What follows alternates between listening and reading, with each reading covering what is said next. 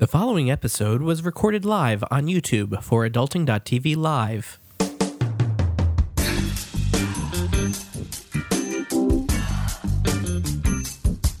Welcome to Adulting, the podcast where we want to adult every day. Download episodes at adulting.tv.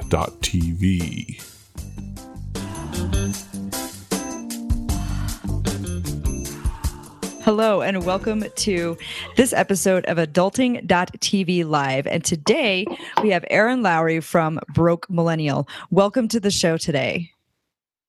Thanks so much for having me. Well, we are glad to have you on. So why don't you tell me a little bit of your story, and everybody else here, a little bit of your story to begin with. Why are you the Broke Millennial? Well, I should probably preface this by saying I've never actually been broke. Oh, no. Which is a confusing moniker then. And part of the reason that I originally picked Broke Millennial as a term is that it was to the millennial generation. And even at times of my life where I still had some money in savings, I was kind of living in a self-imposed brokenness, if you will. When I first moved to New York City, which was right out of college, I was working 3 jobs to make ends meet because I didn't want to touch my savings account. So I was definitely living below the poverty line in terms of income at that phase of my life as well. So I was definitely living in kind of a self-imposed level of brokenness, even though there was money that should things go wrong, I could access. And so for me, the blog itself, Broke Millennial as the blog, started out of talking to a bunch of my friends who hated talking about money. And I was very fortunate to grow up in a household where money was not taboo. We were talking about it from when I was a really little girl all the way through college. And so it just seemed kind of second nature to me, and I understood how it worked. So even at times of my life where it was scarce, it wasn't stressful. And that's something that I found very important to pass on to people, is that even in times of your life where, you are living in that paycheck to paycheck cycle, you are just barely scraping by, it doesn't have to be as stressful as you think. Okay, so what are some of the things then that you can do to make it less stressful if you are living paycheck to paycheck? I mean, how do you get beyond that stress? Yep. Because I know people in my own life who are still stressed about money, and because they are living paycheck to paycheck, or even some of them aren't quite living paycheck to paycheck. They have a little bit extra, but they still worry and they still stress about what happens if something goes wrong. Absolutely. Part of that is mindset. I think some people are natural worriers. It's hard to take that out of your relationship with money. So that's an entirely separate process, really. But with the paycheck to paycheck specifically, the starting point is knowing your cash flow. Fancier term is budgeting. But before you even get to the budget, you have to know your cash flow. You have to know exactly how much is coming in and how much is going out. Take the time to sit down, have a money date with yourself. If you're in a partnership with someone you live with, or in a long-term relationship, or you're married, bring on that other person as well. But sit down, write exactly how much is coming into the household, particularly post-tax, because that's the money you're actually getting to spend. And then exactly all of your expenses, including your ideas of like how much you're going to be spending on groceries, and if you have a pet, and all of those kind of variable costs, if you will. And then see, are you ahead or are you behind? Are you coming out already in the red just from point 1 or not? And then you're figuring out how to set up your budget from there. And then you're also moving on to, what can I do to be earning more? Yeah. And I think a big part of this has got to be tracking your spending. I mean, you're talking about, well, are you looking at your cash flow? Are you cash flow positive? Are you already in the red? And if you're already in the red, I don't know, maybe you should be worrying and moving, or at least, changing the way you do things.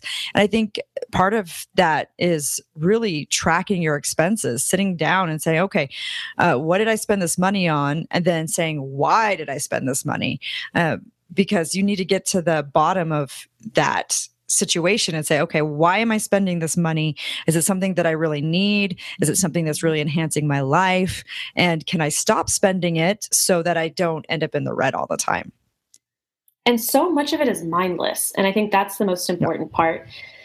Lattes get a lot of the heat in the personal finance community. And I personally love my lattes. I actually budget for them so that I can go out and have one. But a great example is my boyfriend and I were running his cash flow a couple of months back, and he's a teacher. And I noticed that when he was talking about his expenses, I was like, something's not adding up. There's some amount of money that's just disappearing out of your pocket that you're not aware of. So we kind of started talking through everything he spends money on. And he goes, oh, well, I do buy lunch almost every day.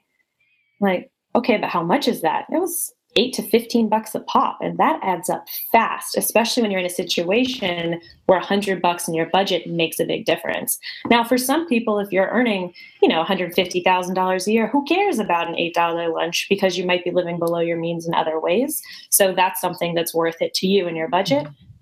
But if your budget is a little bit tighter, $100 makes a big difference.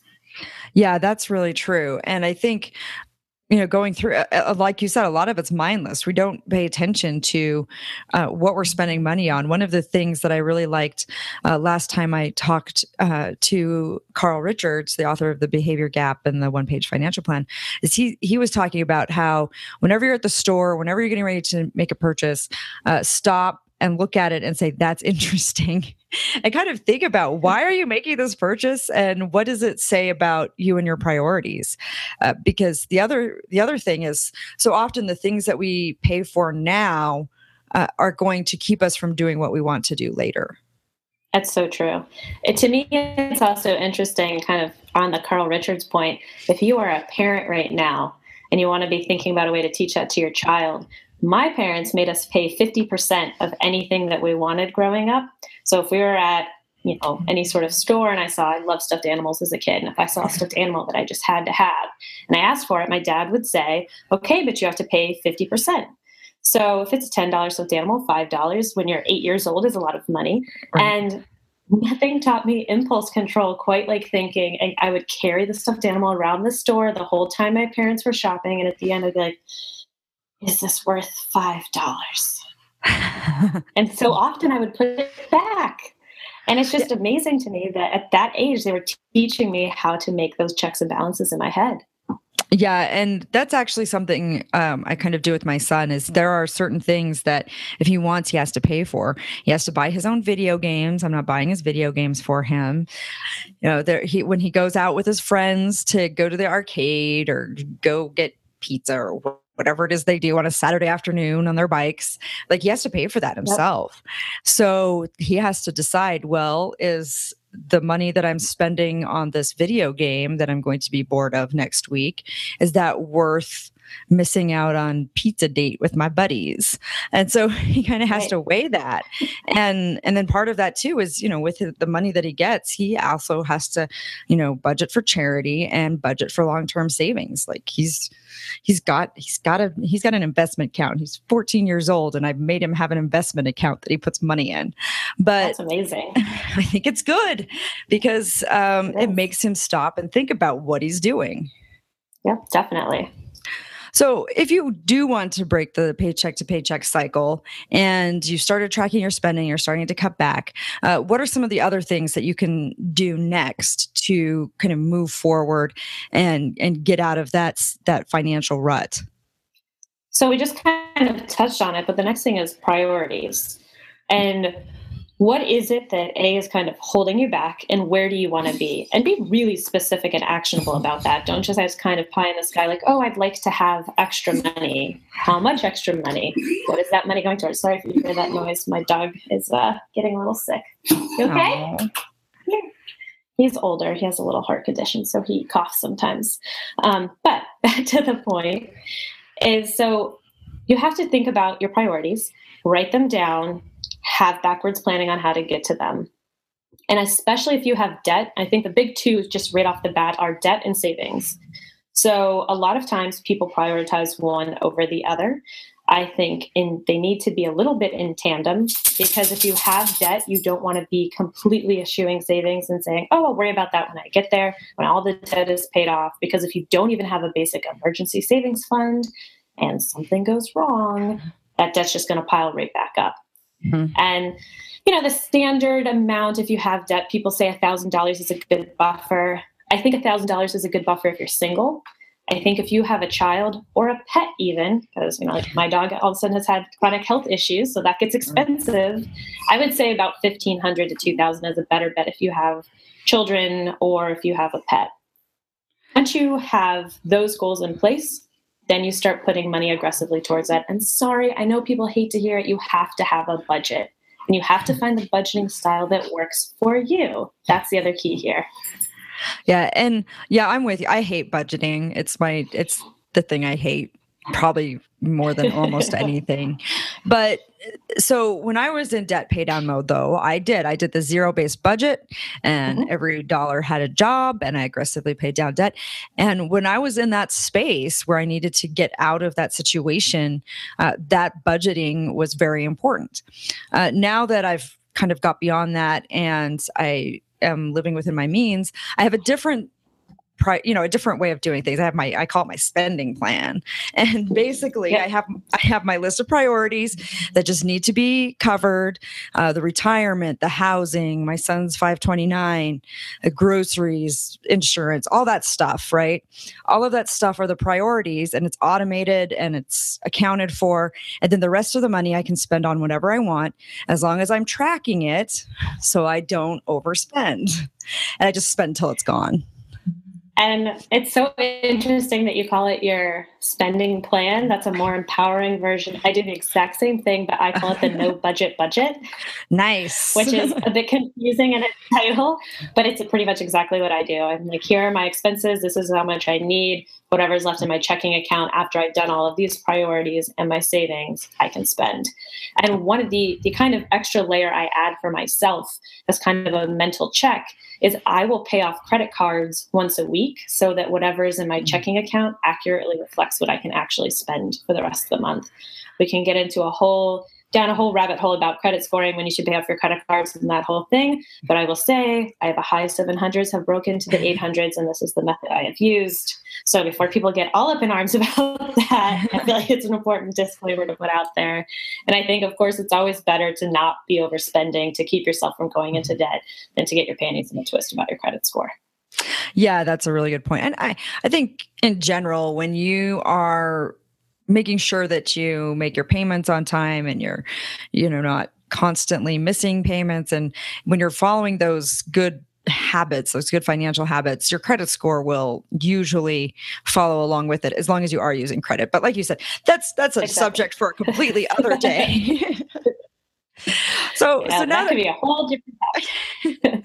So now that we have our spending under control and we know our priorities, what's the next thing that we need to do to make sure that we're no longer living paycheck to paycheck? The big thing, of course, is earning more. And the theory being you can spend less and save more, or you can also earn more. And I always would emphasize it should focus more on earning more. Side hustles are great way to do it, picking up extra jobs.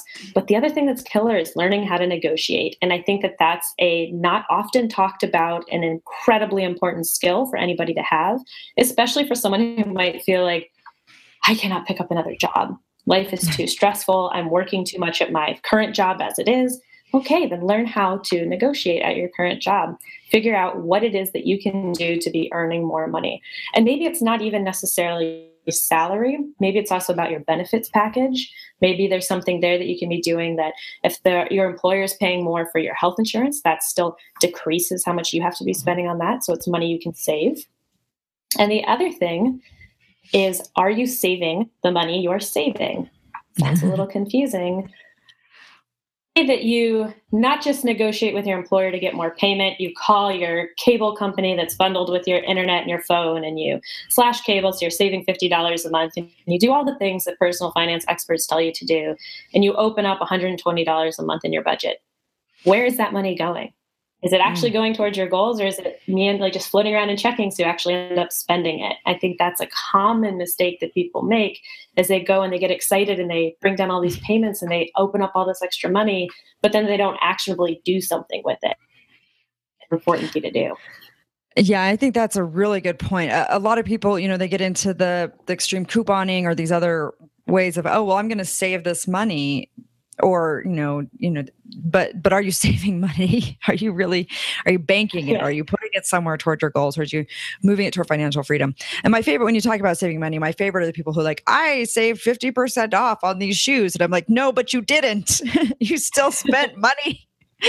You spent money. That was spending money.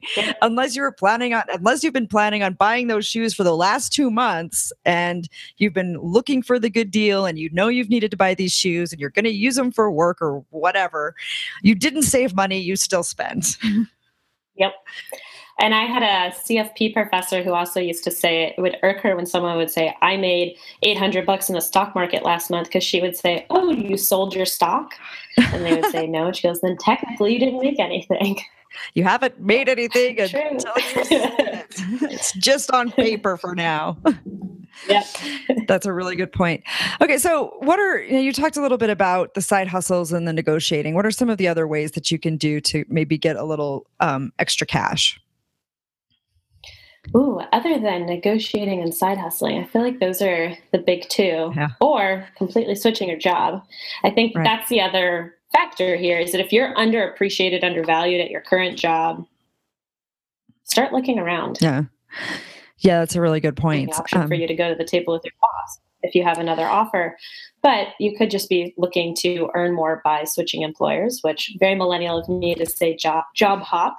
And the other thing is, consider investing in an education that can do something to push you further along in your career. So if you could go, for example, General Assembly and learn how some basics of coding, and that's going to help you, maybe not specifically in the career you're in now, but maybe it could help you pivot and do something different that could earn you more money. Yeah, and there's a lot of they're looking at right now. They're looking at, there's like a skilled labor shortage right now, and there are a lot of jobs out there in healthcare, and then also in kind of the skilled labor fields, where you can make a pretty decent wage, and it only takes between 9 months and 2 years to get the proper certification. And these schools are often less expensive than getting a traditional 4-year education, and a lot of people discount that possibility. There's also many scholarships, or probably more scholarships available for those jobs than you would think. And like Mike Rowe, for instance, from Dirty Jobs, he's really big into promoting trade work and trade skilled labor. And so he has an entire foundation that offers scholarships for people who are interested in those fields. So another thing to check out if you want to further education but can't necessarily pay for it, don't want to go into debt for it, there could be scholarship opportunities as well. Yeah, and this might be getting a little into the realm of the weird, but I had a friend for a while who, because you can donate plasma twice in any 1 week period, and you can get up to, depending on where you go, it's $25 to $50 a time. And he went to a place that paid $30 a time, and so he would go twice a week, basically, and get his $60 a week to donate blood plasma. And he did that faithfully for like 3 months until he used that money to like build up that emergency fund you were talking about, to kind of like give him that start to get going. I don't think that he would have been able to like sustain that as like a side gig for any long period of time. But it's one way that he found that he could do something temporarily just to get that foundation built and kind of kickstart his efforts. And the other thing too is you can start selling things that you no longer have use for. So if you start purging things out of your house, whether it's clothes, technology, anything that you're not really using, and you can sell it on, Craigslist or sites that, eBay is another big one, of course, but even sites that are more niche to whatever it is that you're selling, that's just kind of an easy way to pick up a little extra cash here and there as well. Yep, there we go. All right. Well, thank you so much for taking the time to chat with us today. Where can our audience find you? Yes. So you can find me on Twitter @BrokeMillennial, or on Instagram @BrokeMillennialBlog, or on Facebook. It's also Broke Millennial. And shameless plug, Yes. May 2nd, which is available for pre-order right now. So if you go on Amazon or Barnes & Noble and just type in Broke Millennial, it'll pop right up. And why pre-order? Because it's cheaper right now. Instead of $15, it's $10.10. So that's one reason. And the other reason is it helps make sure it gets on bookshelves around the country if you pre-order. So if you're going to order it, do it now. That's awesome. Thank you so much for sharing. Remember that you can check out adulting.tv anytime. We've got plenty of articles and videos that you can check out. And of course, our podcast episodes, including when we do wonderful interviews with our guests. So it's always great to have guests. Remember, check us out at adulting.tv. We are also on Facebook. Just search adulting.tv and you should be able to find us and our community. Thank you so much for watching. And until next time, remember to behave like a grown-up.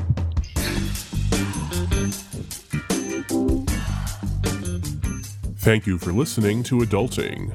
Find resources for this episode or download other episodes at adulting.tv.